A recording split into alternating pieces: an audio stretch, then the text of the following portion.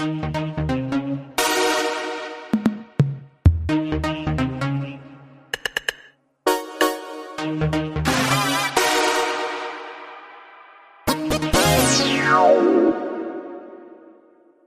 to Night of the Living Geeks. If you geek out over it, we've got a podcast for it.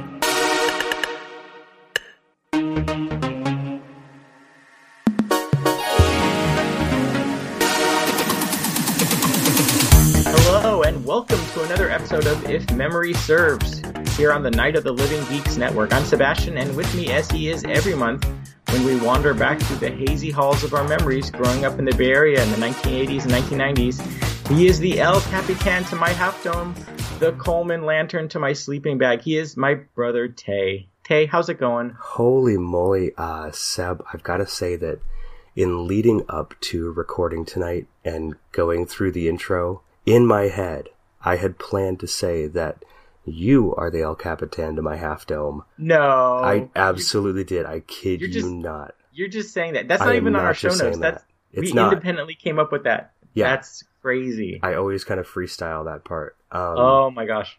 Wow. That's pretty exciting. If you ever wanted proof that we are brothers, that's pretty amazing right there. Well, I like to think that great minds think alike. They tend to, and unfortunately in this day and age, really, really dumb minds also think alike a lot. Ladies and gentlemen, as you can probably tell, my brother is suffering from a little bit of a cold. But you know what? He is a trooper. He is going to power through tonight. We're still going to produce a great podcast for your listening pleasure this evening. I am armed and Taylor, with throat speaking coat of which, tea and cough drops. Exactly, throat coat tea. And I want you to listen very closely through your headphones at the following sound. And maybe you can tell me what you think this sound is. Hold on 1 second. Were you able to hear that?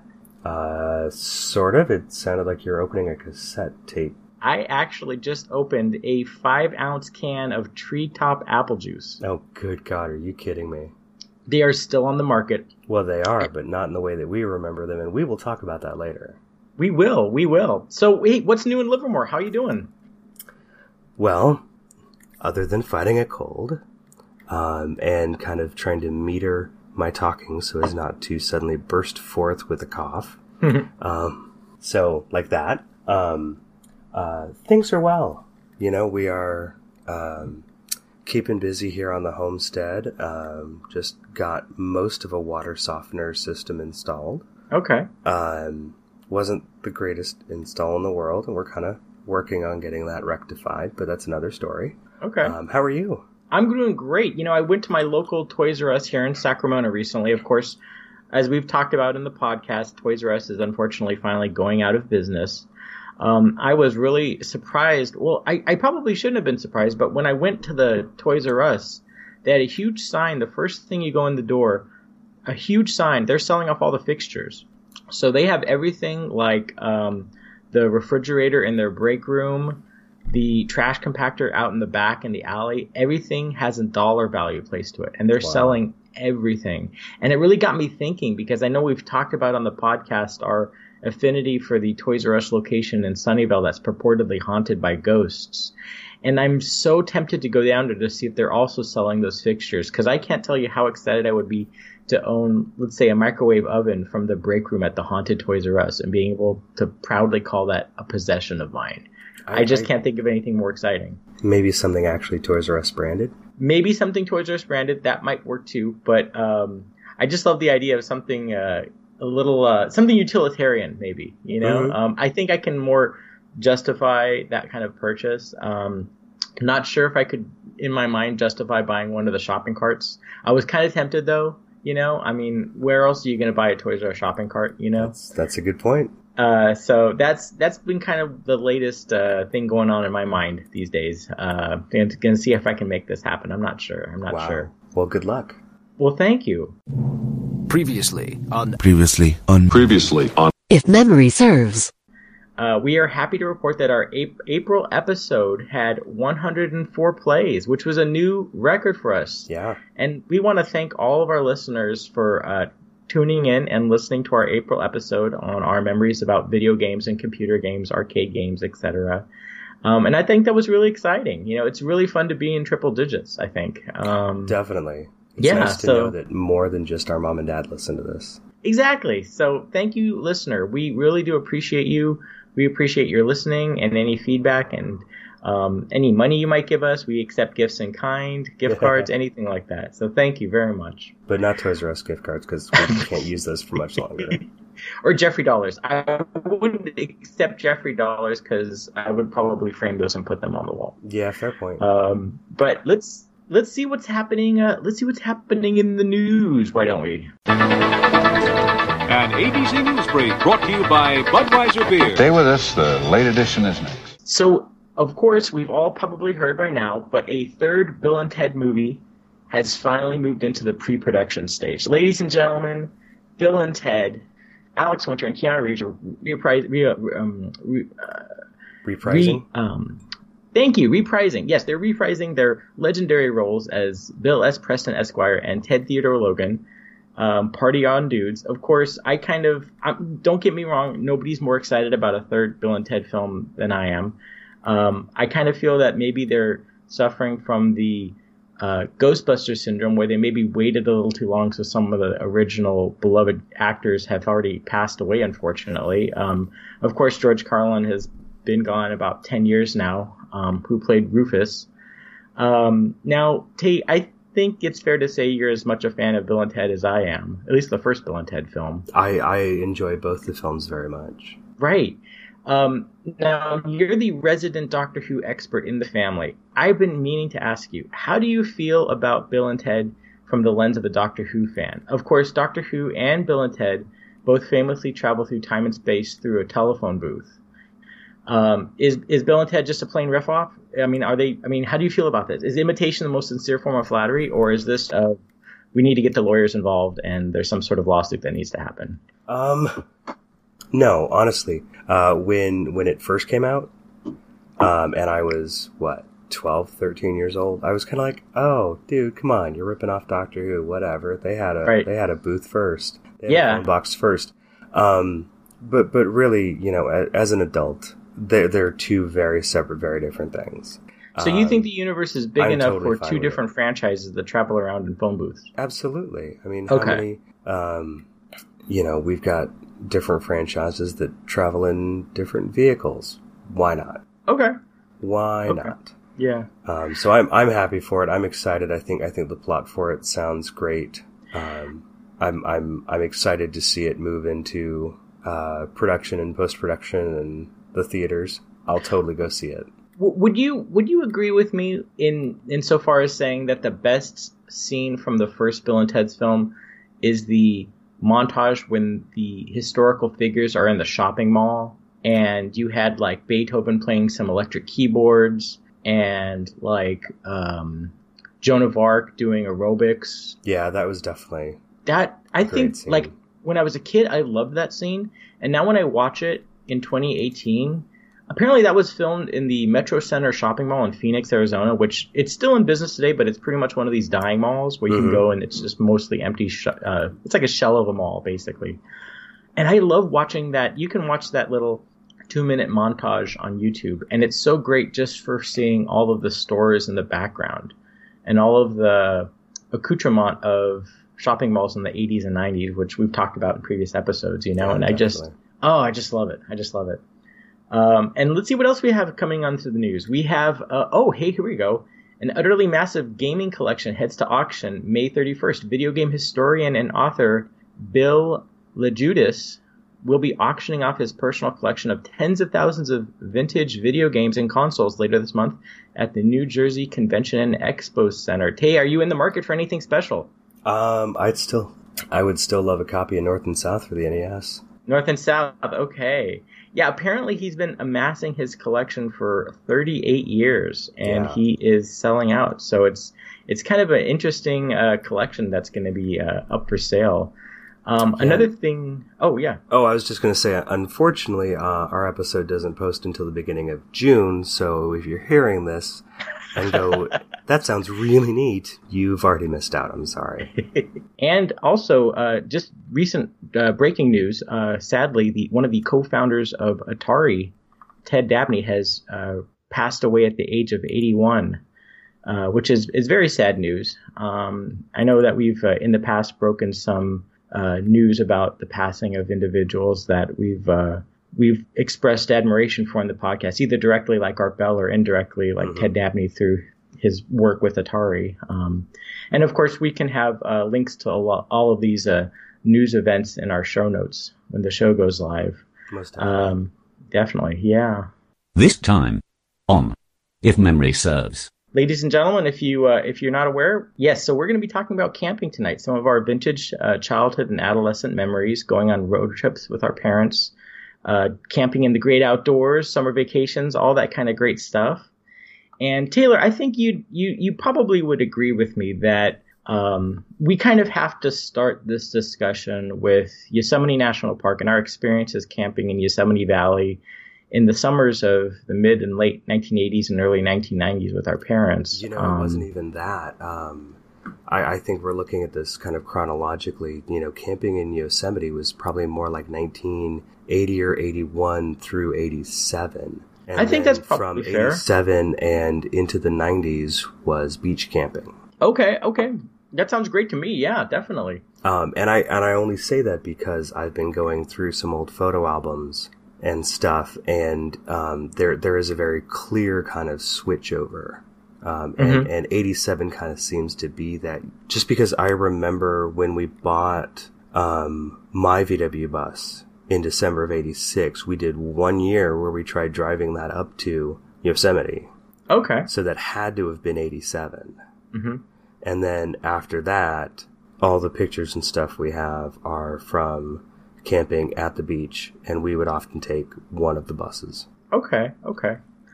I think I might have some family photos of us camping in Yosemite in 92 or 93. Yeah? I think we'll talk more about this as the podcast goes on. But yeah, I think in broad strokes, you're completely accurate. I think it's very true. But I think that although camping at the beach and camping at Yosemite were both happy experiences and memories for us, I think totally. Probably. If somebody put a gun to my head, I think I'd have to prefer Yosemite a little bit. I'm not sure why. I think it's just maybe the outstanding natural beauty. Not to say that the Santa Cruz region is not beautiful, but you can find lots of beautiful coastlines around the world. I'll agree with that. I still say Yosemite is probably my favorite place on earth, and I want to take my kids up there soon too. Definitely. I want them to experience it. Well, it's interesting. I was in Yosemite. I was in the valley about a month ago, and I know I've read over the past couple years with all the droughts in California that there's been a huge, massive die-off of the trees up in the national park and the surrounding national forests. But I really wasn't prepared for seeing just how many trees were dead. It was really startling. And luckily it snowed one of the nights that I was up there, and a good coating of snow made millions of dead trees look pretty again. Yeah, it does that. Yeah, definitely. So looking at our show notes here, it looks like one of the things that you have on your list, it says thunderstorms and the magic helmet. Oh boy, yeah. Maybe you can regale some of our listeners with the tale of the magic helmet. Well, so when I was young, I was afraid of thunderstorms. They just scared the pants off me, and the Sierras are renowned for, especially in summertime, very sudden thunderstorms that could swell up. And I also, at that age, would get a little car sick on mountain roads. Okay. So Mom would grab a Tupperware bowl and bring it with us on our trip. And if I started feeling car sick, I could just, let loose in that. So here we are in Yosemite, and, Mom is doing her best to try and, give me some courage in the face of a thunderstorm. And we grew up watching, old Bugs Bunny cartoons. Mm-hmm. And there's What's Opera doc, in which wearing the big Viking hat they're singing about, the spear and magic helmet. And so that's just kind of where our minds went to at that point. So here I am, this little kid, and what's going to give me strength to not be afraid of the thunderstorms was my magic helmet, which is basically just a Tupperware bowl we used for me to throw up in on the drive up. Cleaned out, of course. Clean out. Yes, exactly. Just to clarify this for the listeners, this was something that I'm not sure if you ever did wear it on your head, but of course you wouldn't have worn it on your head after it had been befouled, obviously. But the one thing that I'm curious about with the thunderstorms, I mean, don't get me wrong, I totally understand being a little kid and vomiting at something. I did that a million times as a little kid. Whereas with you, it was something legitimate like a thunderstorm. For me, it was something unusual like Transformers the movie. But anyway, that aside, were you more frightened by the thunder or the lightning or both? Honestly, I mean, it was probably a mix of both. I mean, it was probably the sound of the thunder that scared me more. Oh, okay. Yeah, that's interesting. I mean, I guess the sound is scarier. But I guess when you think about it rationally, I mean, lightning is the thing that could actually hurt you. You know what I mean? Oh, where, definitely. Like the sound is just, it's just background music, I guess. Yeah. For what it's worth, I'm not afraid of it anymore. I think thunder and lightning is awesome. Oh, yeah, no, definitely. I mean, we definitely were in Yosemite during many, or at least a number of memorable storms. Mm-hmm. One of them that you mentioned on our list and that I definitely remember was one freak storm one year that flooded our campsite one summer. And I think there was so much rain that we had a box of firewood that floated away, if I'm not mistaken. Yeah, that's right. There was a little teeny tiny whisper of a creek that kind of ran near our campground. And when this storm let loose, it just swelled up so fast. We were all huddled up in the tent, and it was just coming down in, I mean, bigger than buckets, gallon drums, whatever. And we peek outside, and yeah, there's our box of firewood, which wasn't full at that time. Yeah. Starting to float away. Yeah. And I think like a chase lounge that we had brought was starting to kind of drift off, and Dad ran out there in the worst of it and snatched him back up. Right. And just to kind of paint a picture, I mean, it's my memory, correct me if I'm wrong, we had we didn't sleep in a motorhome or anything like that, or a cabin. It was a tent. It was a privately owned tent that we had in the family, and it was kind of green in color. It looked like it belonged on the set of MASH. Yeah, exactly. It was very boxy. There is at least one photo that I emailed you earlier today that hopefully we can use in our social media that shows this tent. Yeah, of course. I can't imagine that Mom and Dad still have that tent. No, they don't. I can't imagine. It was big enough to fit, 2 adults and 2 children comfortably on cots, Mm-hmm. But that tent, I mean, that just... We always had that tent as a family, and it was almost like a second home in a sense, It totally was, yeah. I mean, it's a great tent. We affectionately called it Hotel Nelson.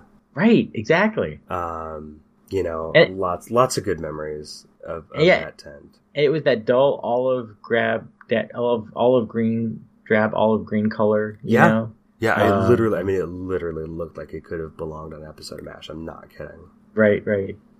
Probably another thing you put in the show notes, I think for me personally, is my earliest memory of Yosemite that can be dated to a specific day. Yeah.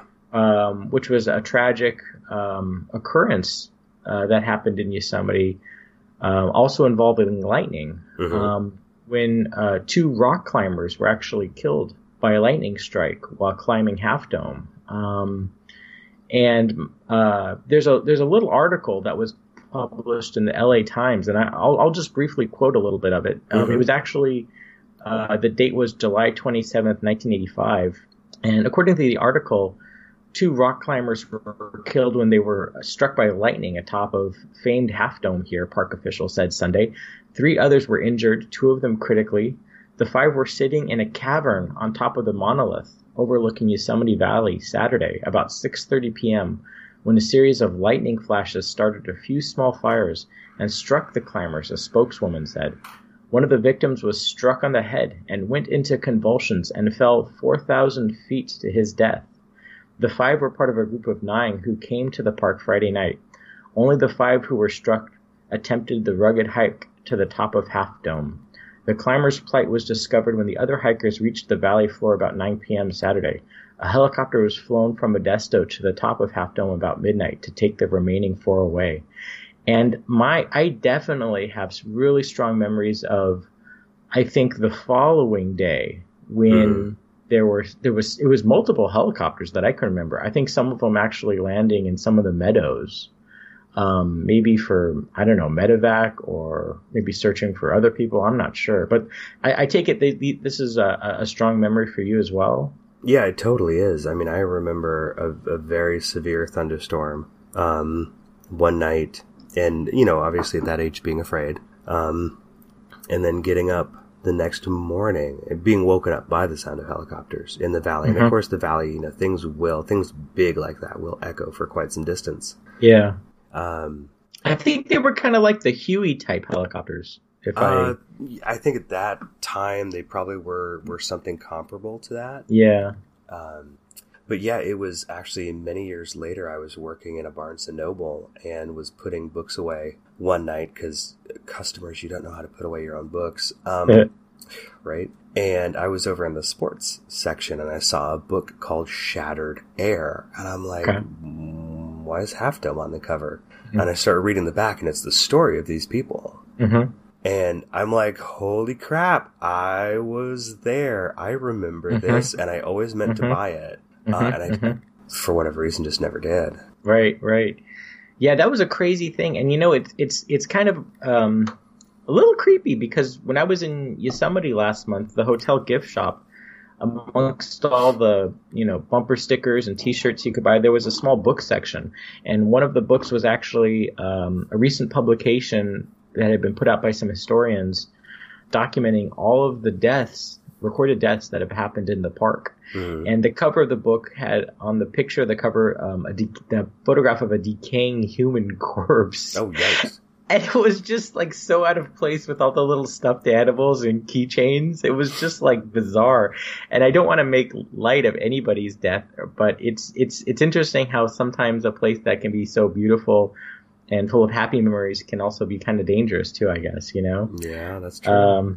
Gee whiz. Let's brighten it up. We're getting a little dark on our summer vacation trip here. Let's talk about something really fun. Let's talk about Blackie. Now, Blackie is something that is on our show notes, and actually I misremembered this story. You remembered the accurate one, and I talked to Mom and she confirmed that your memory was the accurate one. Mm-hmm. Apparently, one summer when we were vacationing as a family and camping in Yosemite Valley, I was really sick. And Mom was saying that we were waiting for a shuttle bus, and the shuttle bus came, but there wasn't enough space on it. So Mom and I had to walk back to the campsite on foot. And Mom was actually carrying me because I was so sick and I was just crying and wailing, because I was in pain. Mm-hmm. And apparently, we had bought a small stuffed, not really a teddy bear, like a black bear. Yeah. And we named it Blackie. And I think, alerted by my cries, a mounted park ranger came over to check up on us. And it's funny because my memory, I think what happened was over the years, my memory kind of became a little bit more elaborate where the ranger actually gifted me the stuffed bear to like quiet me down or something. Mm-hmm. And it's funny. I was talking to Mom last weekend about this. And we were talking about this, and I was kind of explaining how, the ranger probably was trying to check up on us to make sure, like, Mom wasn't kidnapping me, because here's this lady carrying this child who's, like, wailing out his mind, you know what I mean? Sure. And even, for years afterwards, I remember sometimes we would be digging around in the room behind the old garage where we had the model train set growing up, and looking for old Halloween decorations to put up in October, and every once in a while I'd find Blackie, and he was still kind of moldering in the corner or something like that, covered in like mold and spider eggs and things like that, Poor Blackie. Yeah, Blackie was good times.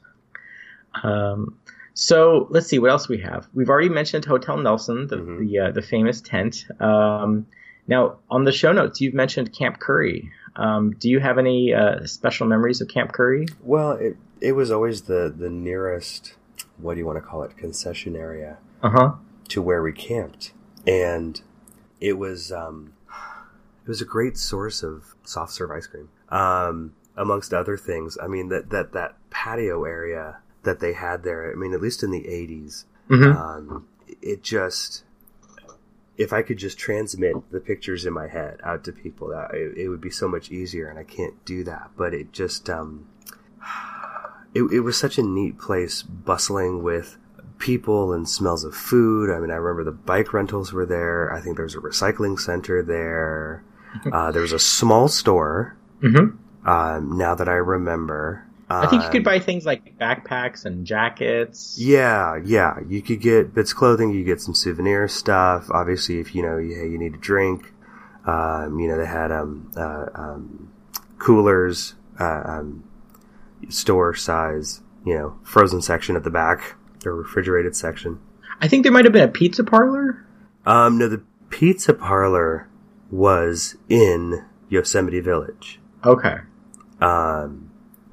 So yeah, I mean, there were so many things that I remember about Camp Curry. I mean, that would be like the place where we would, if not at Yosemite Village, pick up some of these old, Mad Magazine trade paperbacks or Family Circus trade paperbacks that seemed to typify the reading material we would have with us on these trips. Although I seem to remember some Garfield anthologies in the mix there too. Right.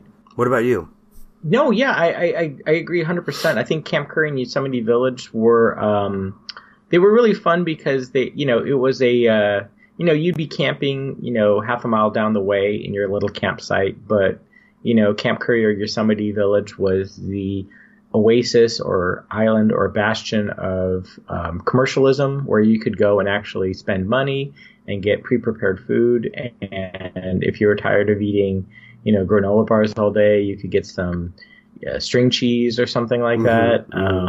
I definitely, this might be a touchy question, but definitely, famously in the news a couple years back, due to a legal dispute with the vendor that the National Park Service used to operate a lot of these establishments, the names of many of the institutions in the valley, like Camp Curry, were changed for copyright reasons.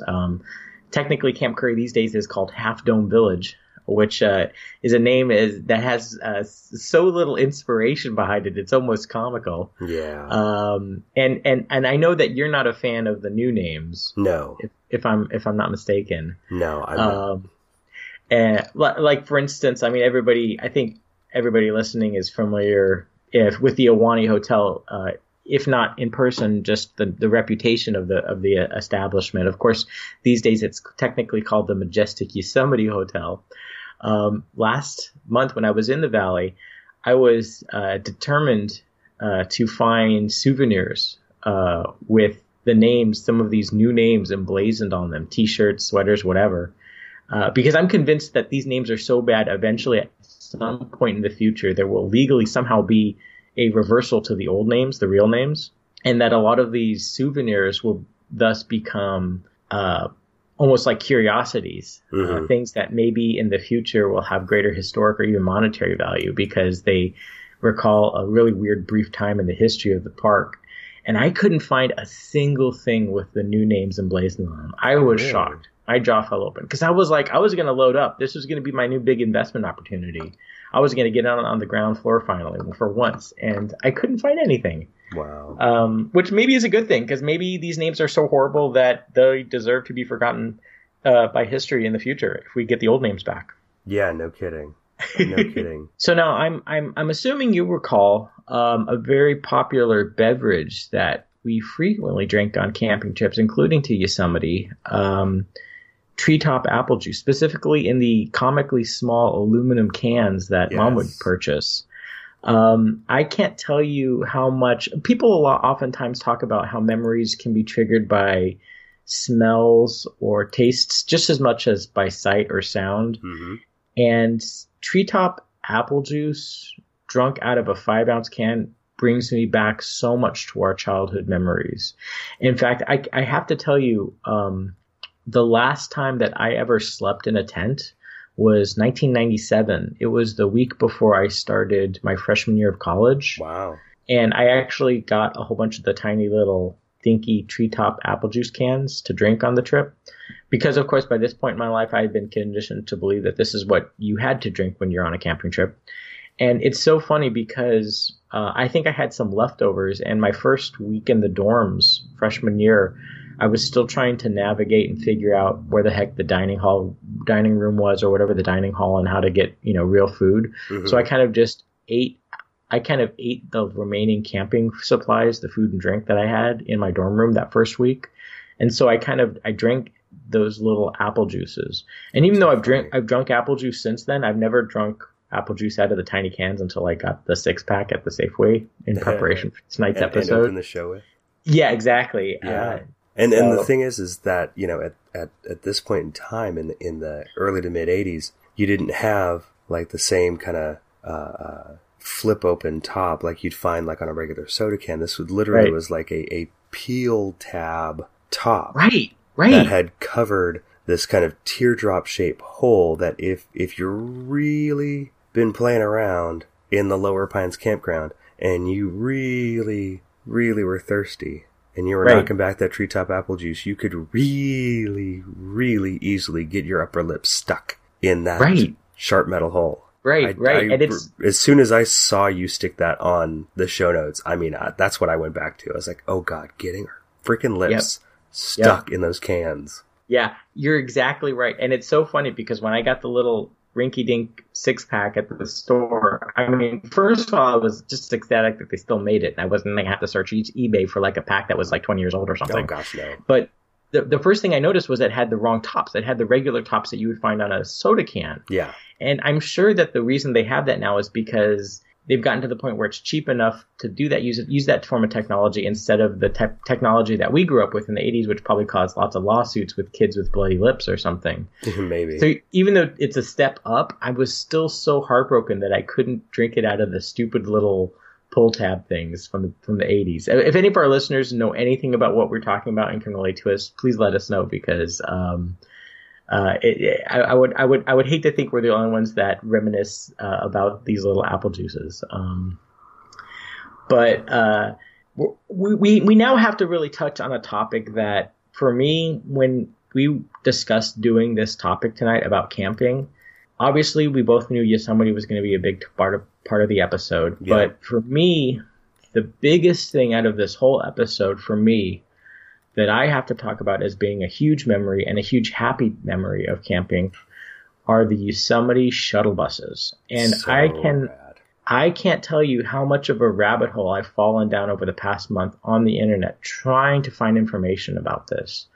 Because tour and shuttle buses, they've operated in Yosemite Valley since the 1930s. But from what I've been able to find out, about 1982, the National Park Service purchased a small fleet of Phantom diesel shuttle buses manufactured by Gillig. Now, Gillig produced hundreds of buses, including a model called the Phantom, over the decades. And I'm sure everybody listening has seen one of these, even if they aren't familiar with the name of the make or model. They look pretty much just like regular city buses. And the Yosemite Phantoms were decked out in black, beige, and white paint scheme. And unlike the hundreds of other Phantoms around the world, the Yosemite fleet was fitted with special roof windows to afford passengers a better view of the spectacular scenery. Now, the Phantoms operated in Yosemite Valley for about 20 years until they were replaced in the early 2000s by cleaner vehicles. But the brown Phantom buses of my childhood are among my strongest and fondest memories of camping. Mm-hmm. And while you can easily find photos and literature about Yosemite shuttle buses from the 1930s and 40s, there is frustratingly little information about or images of the Phantoms online. And I think my fascination with these Phantom buses dates back to my early childhood experiences growing up watching Sesame Streets. And one of the scariest animations I ever saw on Sesame Street was about bus stops. Yes. In fact, let's take a quick listen to an audio clip from Sesame Street right now.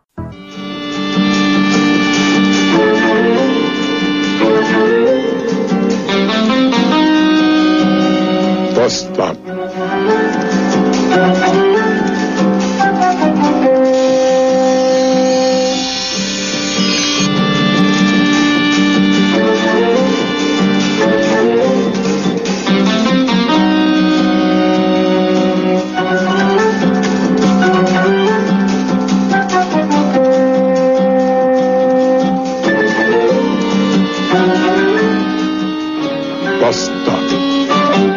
And so my takeaway from this cartoon that I saw when I was a little kid was that public transit is very scary. I mean, it was very ominous music in this little bit of animation. But the very first buses I ever rode in my life were the Yosemite Phantoms. The Phantoms were clean. They were on time. They were driven by funny and courteous drivers. The fellow passengers you sat with were clean, well-behaved, and happy. The scenery was spectacular. And little did I know how wrong my first impressions would turn out to be. Years of riding public transit in Sacramento, San Francisco, and Great Britain have taught me one of the most important life lessons I've ever learned. Sesame Street is always right. Sesame Street never lies. Because all of the time that I've been on public transit, the people that I've ridden with are sketchy people. The public transit, the buses, the light rails, they're always late. They're expensive, whereas the Yosemite Phantoms were free to get on and ride. The public transit systems I've always ridden have been completely filthy and dirty. The scenery you look at is really disgusting. So Sesame Street was right. The ominous music in the cartoon was accurate. Kids did need to learn that public transit was going to be a sketchy place to navigate. And nevertheless, I still pine for these Yosemite shuttle buses. I mean, right now, it's 8:48 p.m. If a black, beige, and white Gillig Phantom bus pulled up in front of my apartment right now, I would probably get on it, regardless of the driver or destination. That's how much I love these buses. Oh, boy.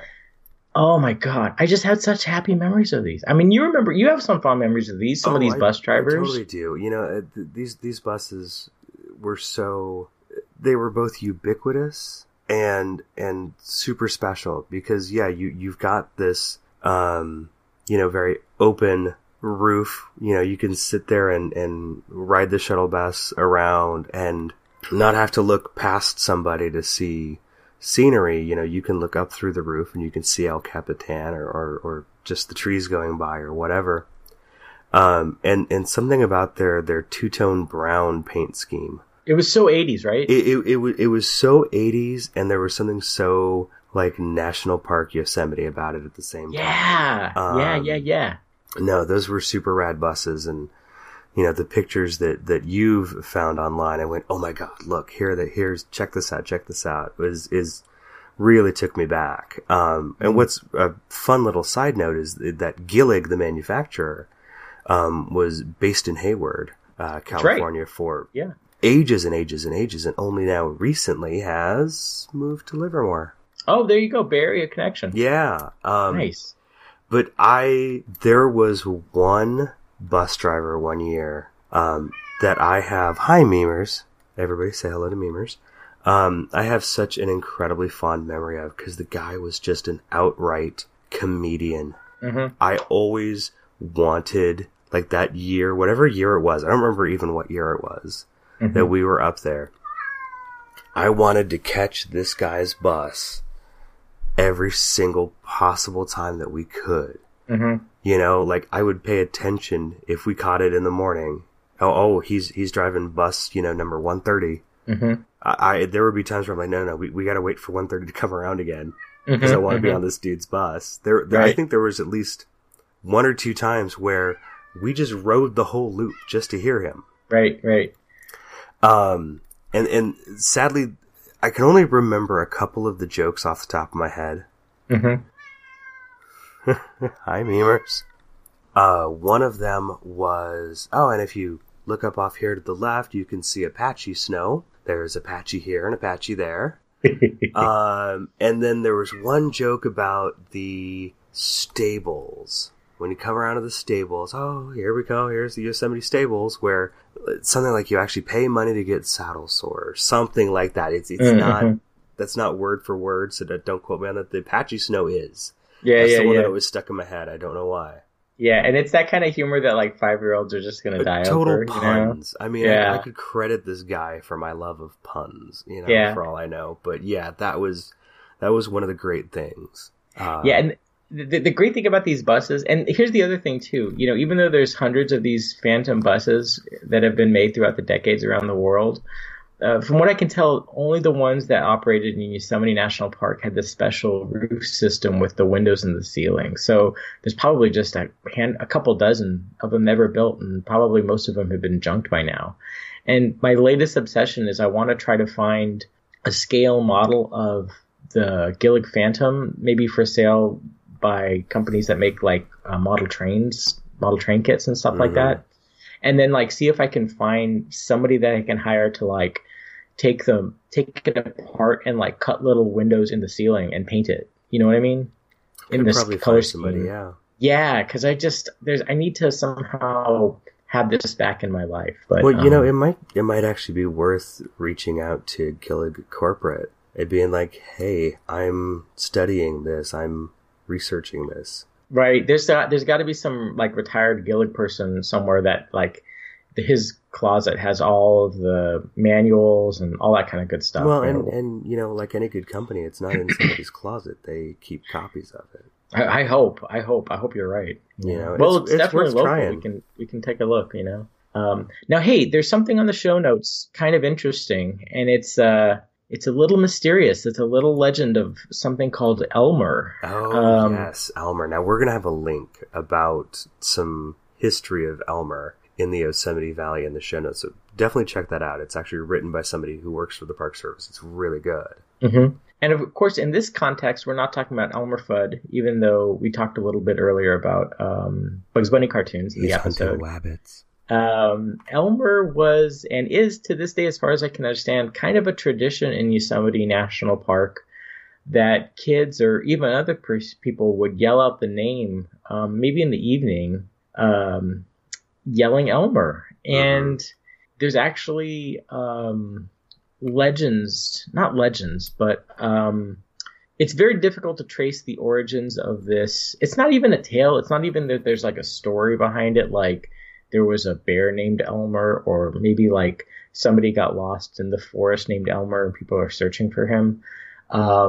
Apparently, from what I read in that article that you have the link to, it was popular amongst soldiers, American soldiers during the First World War, to refer to a incompetent soldier as Elmer. And so if a soldier got missing, people would call out, where is Elmer, or Elmer, and maybe that's where it came from. But it's bizarre because you might be in the valley and it might be evening time and you might be going on a stroll or reading a book, and you would hear people in other campsites off in the woods, children or adults, screaming out Elmer. And it was just like part of the background sound, along with the sound of insects or crickets or something like that. Right. And it was just kind of a really fun little tradition. I don't think it's something that happens in other national parks around the country, which is kind of cool. One really interesting thing about Yosemite, our parents were avid campers in Yosemite, even before we were born and going back to their childhood. I know that we have a lot of family photos of my father and his parents and his siblings camping in Yosemite back in the 1960s and maybe even to the late 1950s. And I'm not sure if this is appropriate for the podcast. And if you don't think it's appropriate to say, feel free to edit this out. But if I'm not mistaken, I think that at one point, and maybe even to this day, our father has expressed the wish that when he passes away, he wants to be cremated and his ashes actually spread secretly in Yosemite National Park in the Merced River off of Stoneman's Bridge. Oh, that does ring a bell. And you know what? I'll tell you, I could have sworn a couple years ago I saw a headline on the news stating that the Park Service was contemplating demolishing Stoneman Bridge.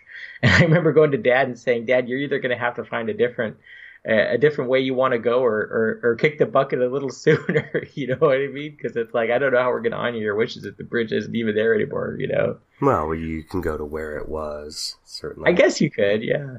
But I mean, the Merced River flowing through the valley was just a really fun place for you and I think. I seem to recall that one year we went rafting on the river. Yeah, it seems like my memory of rafting, it was probably a drought year, so the Merced was low. Oh, it was super low. Yeah, I don't want people to think that this was like White River rafting or something really, outrageous. No, nothing quite that exciting, but the most exciting part of it was us being so heavy in the boat that we were smacking our butts on pretty much every river rock. Yeah, well, it's like, we were in the raft, but you could feel every pebble almost on the floor of the river, you know? Yeah. It was a trip. It was really neat. A memory that just kind of popped to mind, and I'm amazed that neither of us actually put it down. And it's even a story that's come up with my kids before, is, do you remember the fire ants? I don't know. Did we get bit? Because you were the one who decided as a young child to plop himself down basically in the middle of a path of a bunch of fire ants and get the crap bit out of you. It sounds like something I would have done. It vaguely rings a bell. I think I might have a memory of us saying that story maybe in the 90s. I don't know if I remember the incident itself, but you must have been very small when that happened. It's probably a good thing I don't remember that story. Yeah, but, probably. Was I crying a lot? Oh, yeah. Bad? Oh, really? Oh my gosh, yeah. That was a lot of pain. Yeah. But that's interesting though, because there were lots of animals and wildlife in the valley that we interacted with, and I think we both remember an incident involving a bear. Oh yeah, right. That was probably one of my earliest Yosemite memories. Lower Pines has an amphitheater down there, and they'd have different shows and stuff, presentations and whatnot every night, which I always thought was really neat. But they one night had basically an open mic night where people could come up and tell their own stories. And now here's me, pretty young, probably no more than 7 at best. Okay. Little tow-headed kid that I was. And our campsite neighbors at the time had like a Datsun 510 wagon, or maybe it was a 710, something like that. And their car got busted into one night by a bear, smashed out one of the rear side windows. Yeah. And made off with a bag of Cheetos. Right. Crunchy or puffy, I don't seem to remember. Yeah. So I don't know what his preference was, but I have a memory, and obviously we have a family story of me at that age getting up at that amphitheater and telling that story of this bear breaking into the car in the campsite next to us and making off with some Cheetos. That's awesome. I totally remember that, and it's so funny because most people go to national parks and they want to be regaled with the beauty of seeing a bear or a bald eagle or a wolf or some sort of magnificent animal. As a child, I was so enthralled with the idea of a magnificent animal eating Cheetos. That was, for me, that was the punchline. I didn't want to see a bear. I wanted to see a bear eating Cheetos. For me, that was like, the world couldn't get any better. It's like camping is just the greatest activity that can be imagined by humankind, And I think if it was any food item other than Cheetos, I would have been let down, If it was peanut butter, it just wouldn't have had the same panache. Well, that's true. Yeah. I mean, nature, junk food, right, kind of go together in that comic timing sense. Exactly. Oh man. When was the last time you were in Yosemite? Far too long ago. Really? Was it the 2000s?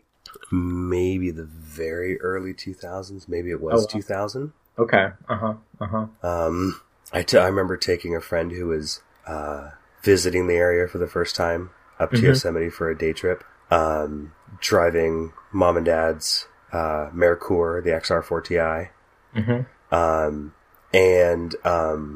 not really having done kind of a longer trip like this before.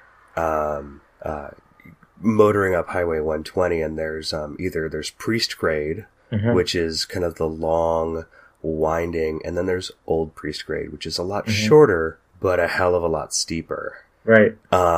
And we decided to take Old Priest Grade. I don't know why. And that's the fun one, though. That is the fun one. Yeah. Well, getting up to the top of it and having to pull over and let the car cool down a bit, because it was starting to smoke. Yeah, because it's like you go up vertically like 3,000 feet within like half a mile or something. It's almost like it's a pretty insane climb. It's like, yeah, it's like driving straight up a roller coaster. You know, the big steep climb kind of thing. It's so crazy. You know. Yeah, it is. I mean, I think any other time I would absolutely take, regular Priest Grade. I can imagine how they would get up that thing back in the day. You must have gone so slow going up that. But if look on Google Maps, look at Highway 120, that route into Yosemite, and you'll find Old Priest Grade. It's a crazy road. I remember, and it's crazy too because we have so many great memories of the valley. But when I drove through Yosemite National Park in around 2010 to go to our uncle's funeral. Mm-hmm. Yeah, down in Arizona. Yeah. I forget what the name of the route is through the park. Tioga Pass? Tioga Pass, thank you. Yeah. It's crazy because that was the very first time that I had seen any of the park that wasn't just the valley. Mm-hmm. And I was seeing like meadows, and I mean, I didn't see Hetch Hetchy, but it's like I was seeing so many beautiful things that as a kid, I always just thought the valley was the park, and that was pretty much it. But there's so much more to the park that, I mean, I've never seen. I've never seen Hetch Hetchy. I'd love to see Hetch Hetchy or something like that. I've only ever really visited the valley myself. Right. And quite honestly, I almost think that, that road trip that you took, through Yosemite into Nevada. Yep, down to Rachel, Nevada. Yeah, down the E.T. Highway. Mm-hmm, mm-hmm. That could be an episode all in itself. That was a great time. And then on the route back, I got to stop at the diner where they filmed a scene from Pee-wee's Big Adventure with Large Marge, with the giant dinosaurs, Mm-hmm. Yeah, that was a I got to sleep in the Wigwam Motel in San Bernardino on Route 66. That's awesome. Now, hey, really quickly, I have a distinct memory of us camping. I mean, and this was an experience that wasn't just solely related to Yosemite, but there was a palpable sense of expectation and anticipation of learning who your neighbors were going to be in the camping stall next to you. Yeah. And I distinctly, I can't tell you how many childhood photos I've seen in the family photo album where it's like photos of maybe you macking on the neighbor girl who's the same age as you or something like that. You know what I mean? I developed crushes very easily. Yeah, because the big thing was always okay, we're camping in stall or site number 310. Who's going to be in 311? And are they going to have kids our age? And are any of them going to be chicks? You know what I mean? Do you have the same memory? I do. Yeah. Okay. Yeah. Because it was great. Because it was just random luck. It's who are we going to meet? Was it going to be some wacky foreign couple that we can't understand what language they're speaking? Or is it going to be an older couple that are really slow and boring? Or is it going to be fun people with young kids that we can play with? All that kind of stuff. Yeah, or is it going to be that type of camper that's they show up in a motorhome or they show up in a trailer and then they spend the entire time in it. Yeah, we never see it, right? Why? No, get out. Yeah, totally. It's kind of why I'm not a fan of, trailers and stuff. Okay. I mean, now that I'm older, I can kind of... Yeah. I can kind of see the advantage of one, but... Right.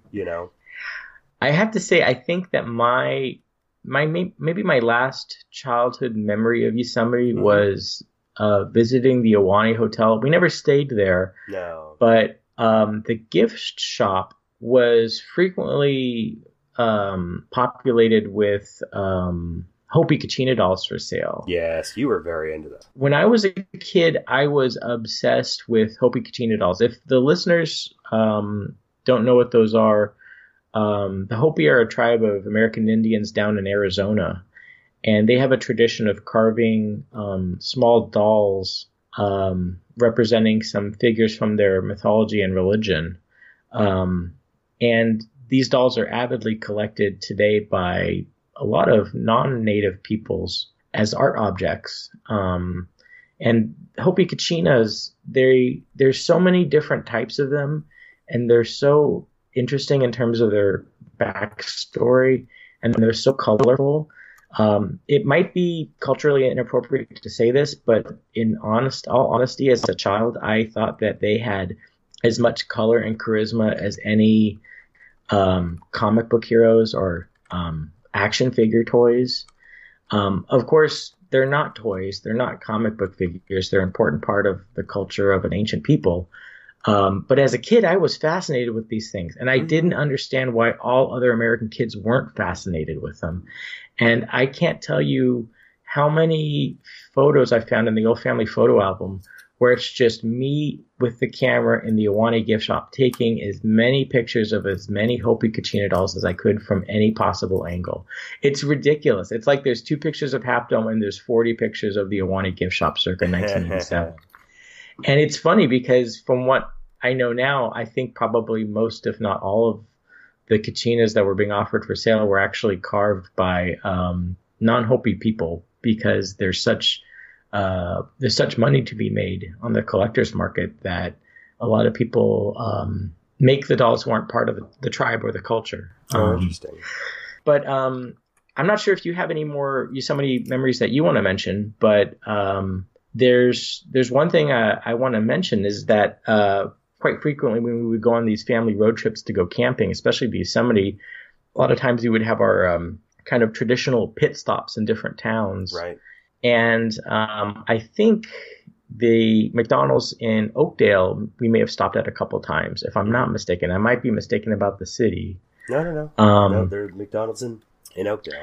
And as we leave Yosemite at this point in our podcast and head towards the Great Pacific Ocean and Santa Cruz County, I'd like to propose that we theoretically stop at the McDonald's in Oakdale, and I would like to treat you to a Happy Meal.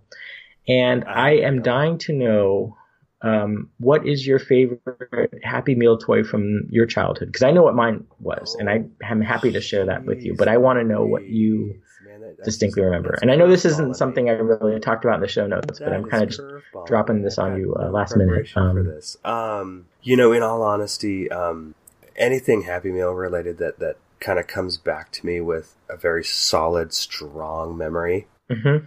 Was the glassware you used to be able to get.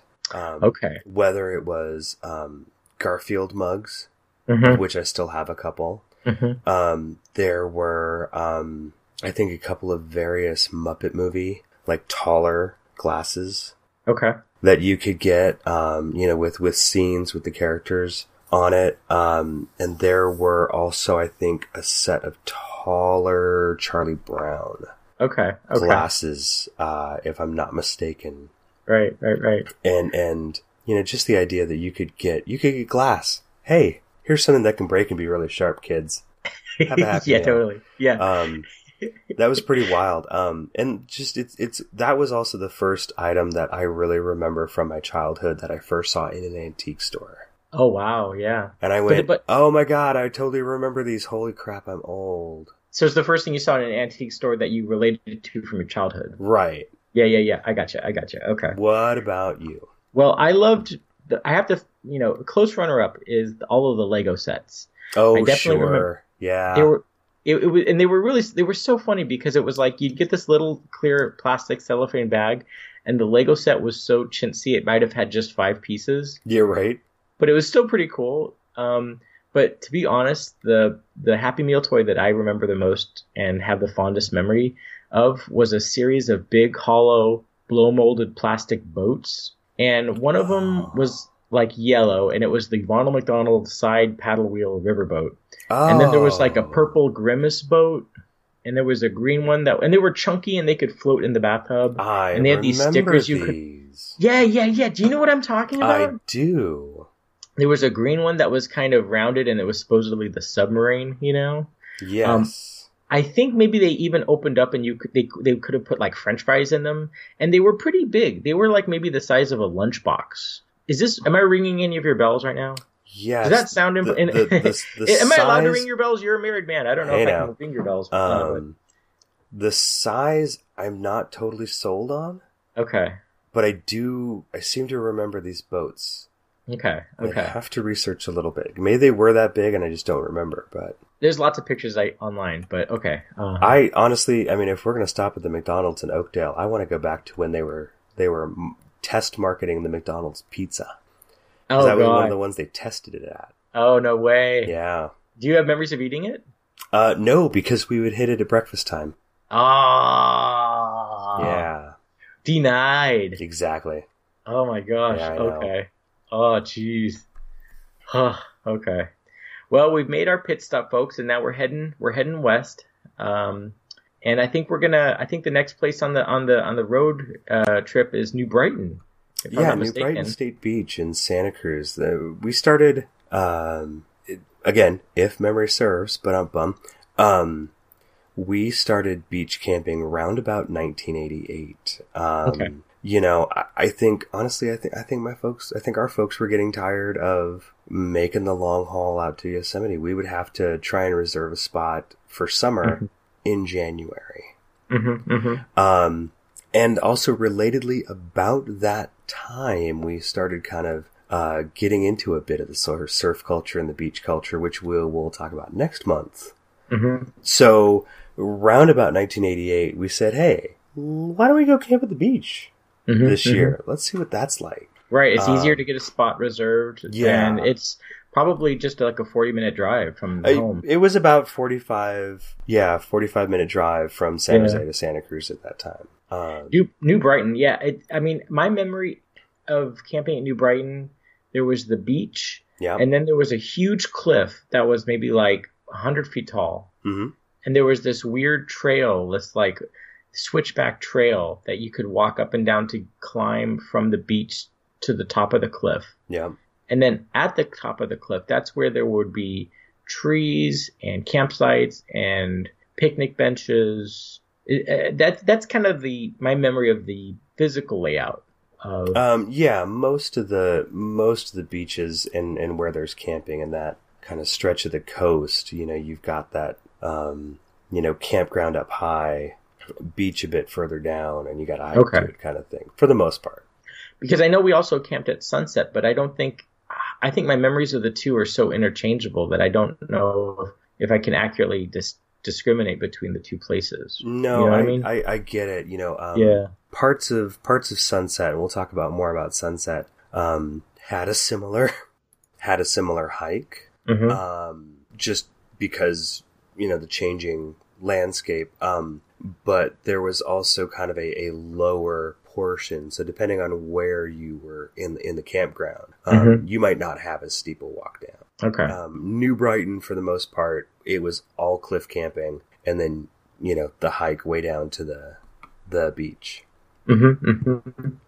Yeah. And that shore break was really, really rocky at New Brighton, which makes sense because, you know, here's this giant cliff that I'm sure is slowly breaking and falling into the ocean there, and I was bodyboarding a lot. Didn't even have a boogie board yet, and so I was out in the water in just, you know, shorts and no top. And I remember coming out, and my whole front of my chest was so scratched up and red from scraping on the rocks. Ugh. Yeah. That was tough. But you know what? We loved it though, you know? We loved it. And you know, it's camping at the beach, for me, my biggest memory of camping at the beach. I mean, we may have been camping there for like a week at a time. Yeah, we tended to camp about a week, six to 7 days at a time. Right. I have huge memories, and I'm sure my memories are blown out of proportion because they were so negative. But it always seems to me that the first day we would be there, I would be down on the beach, mucking around in the surf or something, and I would get like a couple grains of sand stuck under my eyelid in my eyes, and it would be so painful and so hurtful. I would have to go back to the tent and lay down in the tent in the cot in the dark and cry and try to get the sand to come out of my eyes. And it almost felt like the next 5 or 6 days of the vacation was just me in the tent trying to cry and get the sand out of my eyes. Aww. And I hate it because it's like, I kind of felt, it was almost like the kind of thing where you're a little kid and you're sick and all your friends are playing outside, but you can't go outside and play with them, you know, because you're stuck in bedroom or something. that was one of my biggest memories of camping at the beach. That's funny, 'cause I don't really have a clear recollection of that happening. Oh, yeah, no, and that's the I thing. mean, I trust you, obviously. I mean, it probably only happened once, and it was probably not a whole week, but it was like just 6 hours. Mm-hmm. But like, it was such a bad experience that I now thought it was 6 days, and it happened like multiple times. Sure. You know. And besides, we've got photographic for proof me, of you being out and about at beach camping. You didn't spend the whole time in the tent. Right, yeah, exactly. For me, a lot of we've been camping at the beach a lot, but we also had a lot of kind of like day trips. So I think a lot of my memories, it's hard to tell if it was like at the beach or not. I distinctly remember one time there was some sort of unusual atmospheric situation whereby thousands of jellyfish beached themselves on the shoreline and basically, I mean, I don't know what kind of jellyfish they were. And it was kind of funky because you'd be walking on the beach and you almost had to play hopscotch not to step on one. Mm-hmm. And I remember once, like, I had a plastic bowl that was like the Tupperware bowl that you had in Yosemite. You had my magic helmet. Yeah, I filled it up with seawater and put one of these jellyfish in it. And who knows whether or not it was actually coming back to life, or maybe it was just me walking around and splashing the water, but it looked like it was sort of moving in the bowl, so I was convinced that I had like miraculously resurrected this jellyfish. Oh boy. And I distinctly remember wanting to either, get mom and dad's like approval in the sense that, oh, you're such a good son, you were able to bring this wonderful creature back to life, or maybe they would say something like, well, let's take it home and keep it as a pet. And I kind of remember maybe mom just saying, yeah, you should probably just dump that back out on the beach with all the other dead ones, But I was so excited because it was like, I captured my own pet jellyfish, and I was really proud of that. So that was a big memory I had. That's hilarious. Yeah. So, yeah, there's actually one memory that I have from New Brighton that involves mom and dad. And, of course, when I ask them about it, they have no recollection of it. Whatsoever, but I remember them having kind of a UFO sighting one night after we had gone to bed. Okay. And as I remember the story going, is 1 year camping there, you and I, we'd already gone to bed. I mean, we were kids, mom and dad was still up. They'd stay up till, 10, 11. And the next morning, they described to me seeing what kind of looked like the swinging pirate ship ride at the boardwalk. Right? Yeah. So imagine that, shape lit up, but way off in the distance. Mm-hmm. So if you're, kind of at the edge of camp looking off the cliff, looking out into the ocean, kind of seeing that shape out there. And I was like, oh my God, that's amazing, man. UFO, right? Yeah. And in, asking mom and dad about it, mom was like, well, could you see the boardwalk? Right. From maybe they're just seeing the boardwalk. New Brighton? Yeah. One, I went and took a look at Google Maps right away, and there's no way on earth. No way on earth that you could see the boardwalk from New Brighton Beach. It faces the same way. It's around a point. There's just, no, you can't. Okay. Not without folding space, literally. And right. And then you got a much cooler thing going on, but. Yeah. So yeah, no idea what that actually was. I mean, maybe it was just a boat way off in the distance. Who knows? Yeah. But, the Flying Dutchman, that's right. The Flying Dutchman. Now, the other thing that I remember, and you sent, one of the pictures over this evening that I was hoping you were to send over, is the Sony Watchman. Oh yes, that's right. We got to talk about the Watchman. Right, yes, because, of course, ladies and gentlemen, if you haven't already learned, my brother and I were spoiled rotten as children. We had the greatest mother and father in the galaxy in the sense that whenever we wanted a particular toy or a particular item, more often than not, then we got it. And one of them was the Sony Pocket Watchman, which was a portable pocket television. It was probably, I don't know, let's say 8 inches long and then maybe 3 or 4 inches wide and 2 inches deep, more or less. It had an incredibly small, incredibly small TV screen, maybe black and white, maybe 3 square inches or something like this. Black and white, big antenna. Yeah, it's a pretty small screen. It might have been 2.5 inches on the diagonal. Exactly.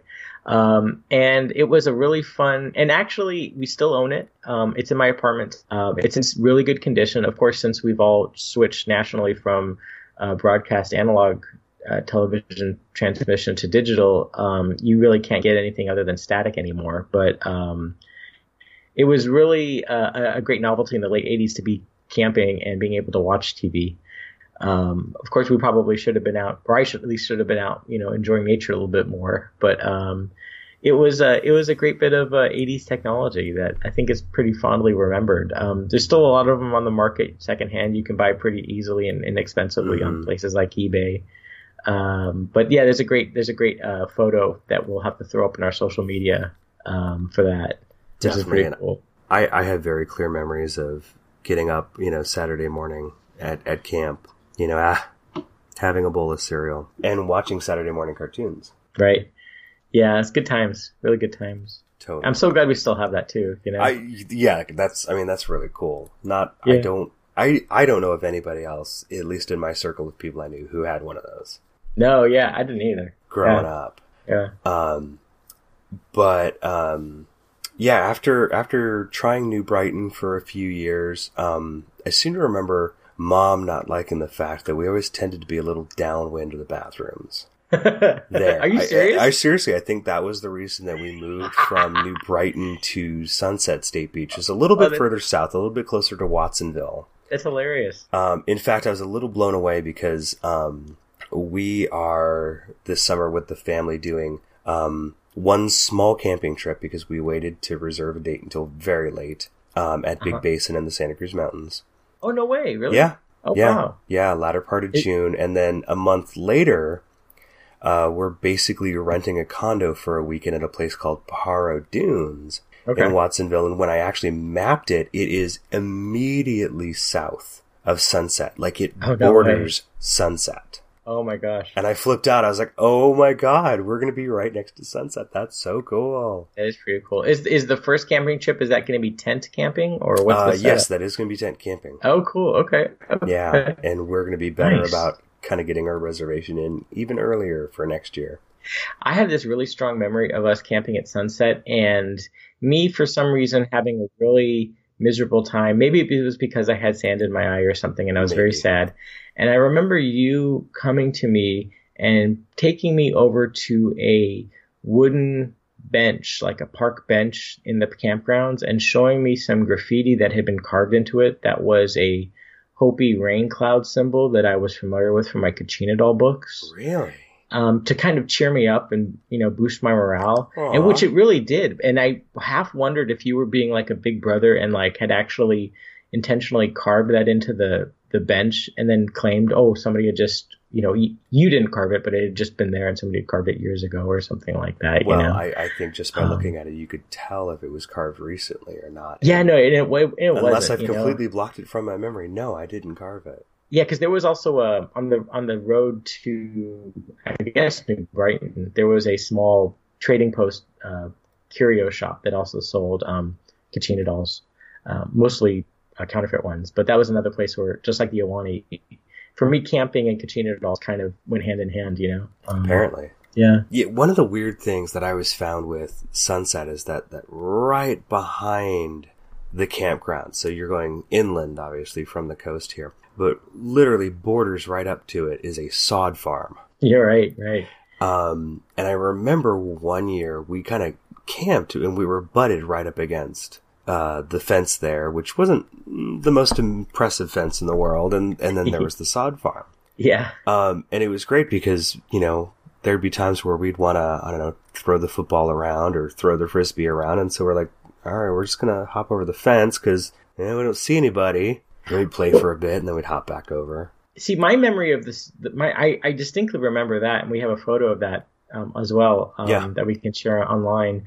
My memory was that was a camping trip where Uncle Jeff and Uncle Rob came to be with us, as well as Mom and Dad and you and me. That may well be, because there were definitely times camping, even up in Yosemite, where other members of the family would come up and maybe spend a few days or the whole time with us. That's true, yeah. I remember Uncle Rob and Uncle Jeff on the sod farm throwing the Nerf football around. These were like the glory days of the San Francisco 49ers, so they were like reenacting famous 49er plays. And I distinctly remember us camping at the campground with Rob and Jeff there. And it was bedtime, and I went to bed, and you went to bed, and I think maybe Mom went to bed, but maybe Dad was still up with Uncle Rob and Uncle Jeff around the campfire late into the night. And I was really nervous because of that. And I remember like coming out of the tent and like throwing up. Oh, really? Yeah, because as a little kid, as we've established from some of the previous episodes, I was really hung up on the idea of like parents disappearing. Oh, and sure. The idea that I would go to bed, but my parents weren't going to bed at the same time meant that like potentially at some time during the middle of the night, I could wake up and they would be gone and I wouldn't know what the context was of where they've gone or if they're ever going to come back. And it kind of just freaked me the heck out, you know? Sure. So I definitely left my mark on Sunset State Beach in that sense. Yeah. One of the neat things about Sunset is part of it actually has, you know, like we were saying before, it's got this really steep cliff. But what they've built there is basically a place for people to fly remote control gliders and stuff. And it so much so that they've actually marked off like a little runway in the sand up at the top of that cliff. Is that a recent thing or is that when we were kids? No, that's always been there. Oh, wow. I have no memory of that. Yeah. And it's a great place to, you know, sit and watch a sunset. But yeah, I remember a few times, we'd hike up there just to see, the view, and somebody would be up there with an RC glider and, you know, you're up, you know, a few hundred feet. And so you can, you know, if you've got one of these, you can chuck it off and, get some good lift. You know, that's crazy because I totally dropped the ball. I forgot to mention the fact, going back to Yosemite for just a minute, there was a great incident where back in the late 80s, early 90s, our father was really into a upper class version of paper airplanes called White Wings. Yes. Which was it was halfway between paper airplanes and model airplanes, I guess you might say. They were essentially paper airplanes, but they were little kits, and they were very technically designed to maximize lift and flight and things like this. And I distinctly remember, correct me if I'm wrong, we all went up to Glacier Point. Yep. And Dad shot a White Wing off the Glacier Point in direct violation of federal law. Yep. You know? And it probably flew 3,000 feet or down or something into the valley floor. I'm so sorry I forgot. That's in the show notes, but I totally glossed right over it. You know, so I had to bring that up really quickly. You were mentioning the RC gliders, and I brought it back to mind. So it is it's a great story, and it's worth telling because I remember I felt like Mission Impossible as a kid. Oh yeah, because you know we're like carrying it with us, but it was kind of hidden. Yeah, you know, Dad kind of had it, you know, with the little launcher and stuff, kind of cocked at the ready. And I remember passing a ranger who was headed the other way as we were headed out to the point. We're like, oh, dude. Right. And it literally was so fast that we got out there. It's like we just did that quick look around. We didn't see anybody. You know, obviously there's tourists. Yeah. And he just brings it up, you know, full lock on the thing, like he's getting ready to fire an arrow out of a bow and just lets it go. Yeah, yeah. You know? I could swear there's a photo of that in the family album somewhere. There, I managed because I had a Polaroid at the time. I'd gotten one for Christmas. Yeah. I have a Polaroid picture, and it's just blue sky and this one little dot. Okay, that's what I'm thinking of then. Okay. So it sails out for a little ways and then just plummets straight down, and we're like, ah. And yeah, it was the coolest thing ever. We had the greatest parents on earth, you know. And some people around us obviously noticed too, so we're all kind of watching. And then somebody else goes, "There it is! It had plummeted and then caught a draft and shot out." Yeah, like a thermal or something. Yeah, and we watched for a long while as it made its way down, and Dad did try to go look for it later. We figured it landed somewhere in Happy Isles. But it was nowhere near a path.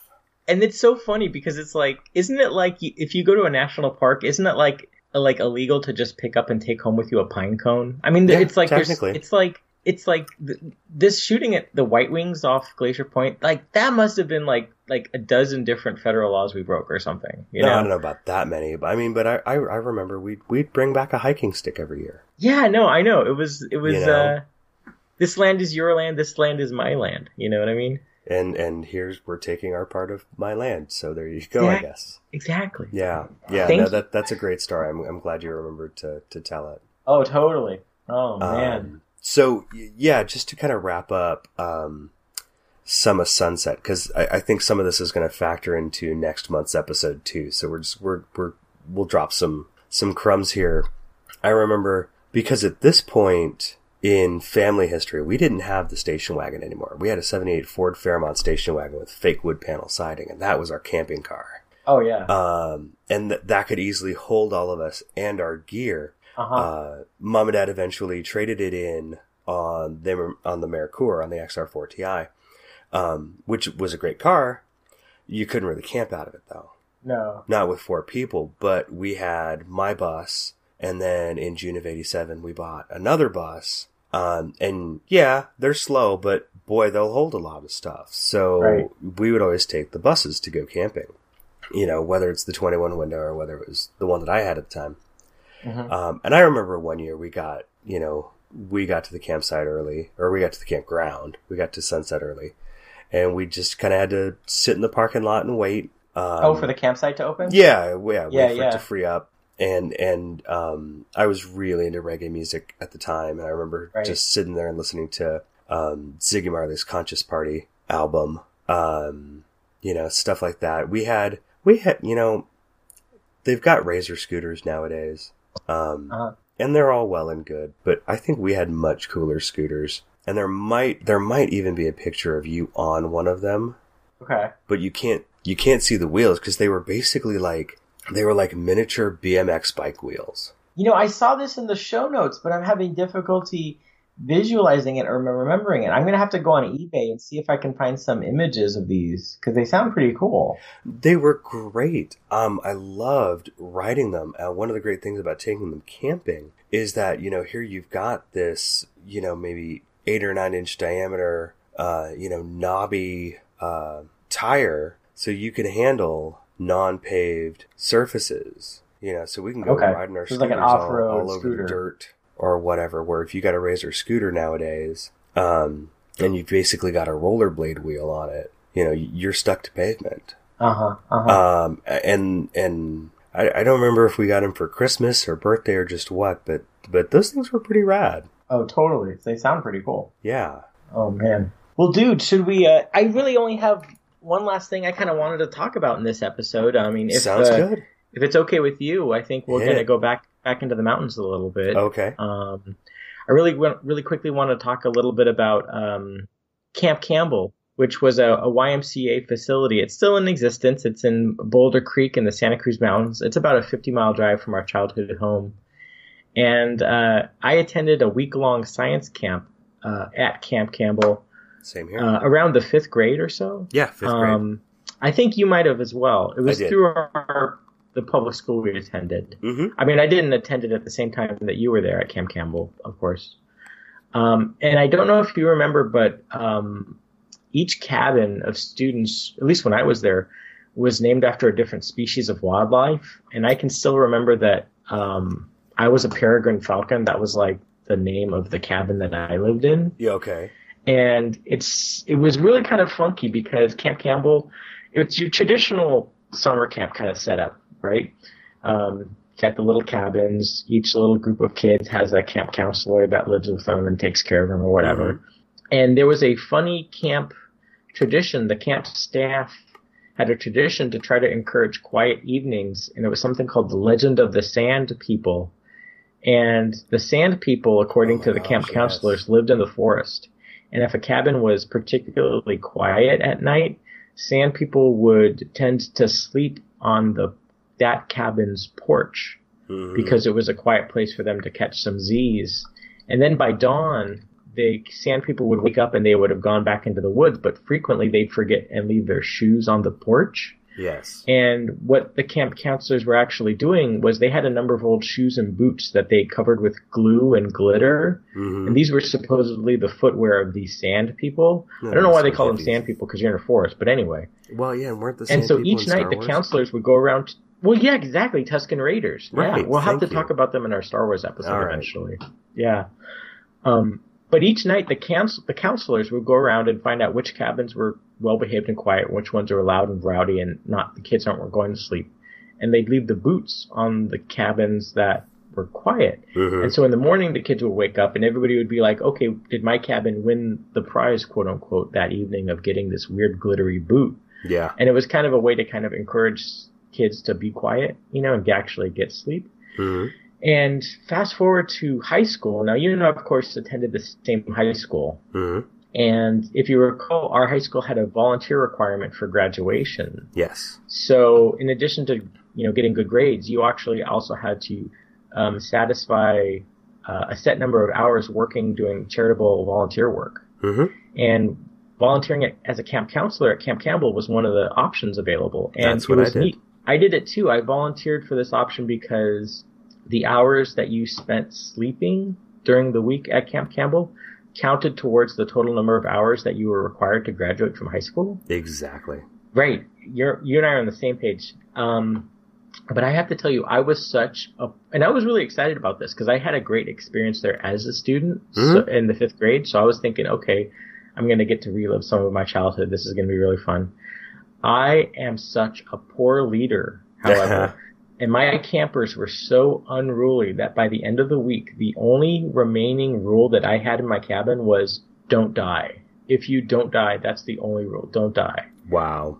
And my cabin, throughout the whole week of all the little cabins in Camp Campbell, my cabin was the only cabin that never once received a boot from the sand people. Aww. I know. Can you believe it? But I love that story. I tell that story all the time. That's a great story. That's awesome. Yeah. I've got good memories at Camp Campbell. And Do you really? Yeah. Oh, sure. The only one that really stands out that is, apart from any of your stories, because I remember the boots and I remember all that kind of stuff. So I remember seeing a sick banana slug one time. It was kind of green. It had a bubble coming out of its air hole. It wasn't doing too good. Oh, It wasn't doing too good. But yeah, those were fun times. Oh no, I feel bad for the banana slug. I feel bad for you. You have a cold too. Yes, I do, but thankfully no bubbles coming out of any of my air holes at the moment. Okay, well that's good. And for those of you still listening at this point, thank you for making it through any of my coughs that I haven't been able to edit out of the podcast. Trust me, there's a lot more that I've been able to edit out or hit the mute button on. Well, in spite of that, I really want to say this has been a great episode. I've really enjoyed being able to travel with you down memory lane tonight, Taylor. And thank you so much for stepping up and powering through tonight. And we're getting this recorded. I think this has been really exciting. Yeah, I think I'm about ready to pop some Mucinex, make sure the house is locked up, go crawl into bed and listen to some Art Bell. Right. Now, Tate, for July's episode, what are we going to talk about? All right, we are going to talk about the impact of surf culture on our lives. This is going to be kind of an interesting episode because this is kind of a big, at least for me, this is kind of a big part of my identity as kind of a tween and early teen. So this is close to my heart, let's say. Right. So it's not only the activity of surfing, but the music, the clothing, the accoutrement kind of thing. Movies, even. Movies, stickers. Oh, yeah. So many stickers. I think this is going to be great. I'm really looking forward to it. Yeah, I am too. I've actually, it's been on my mind so much. I got about halfway through May and I went, okay, I need to put some of these ideas down. I've literally already started show notes for July. Right. I'm excited. I think this is great. Well, this has been a really fun evening. And folks, as always, you can like us on Facebook. You can follow us on Twitter at Memory Serves Pod. You can also follow me on Twitter at Clan McMuffin. And you can follow Tay at Apex Buddha. Apex Buddha, that's right. And please subscribe to us on iTunes and Stitcher and wherever you get your podcasts.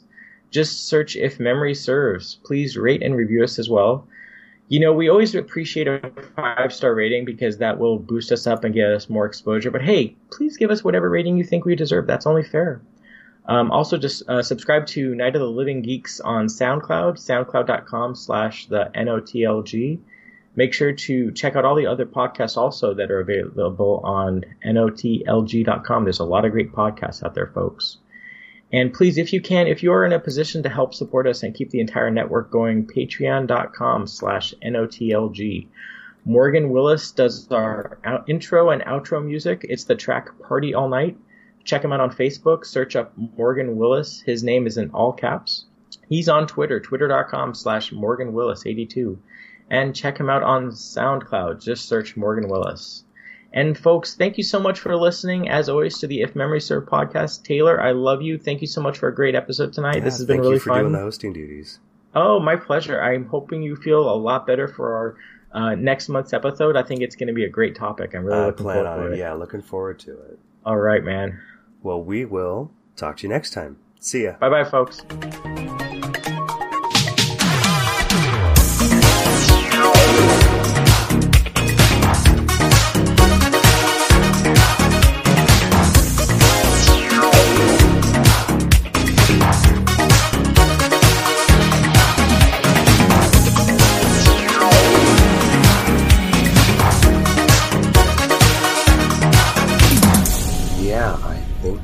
Good. So whenever you are ready. Okay. La la la la. Here we go.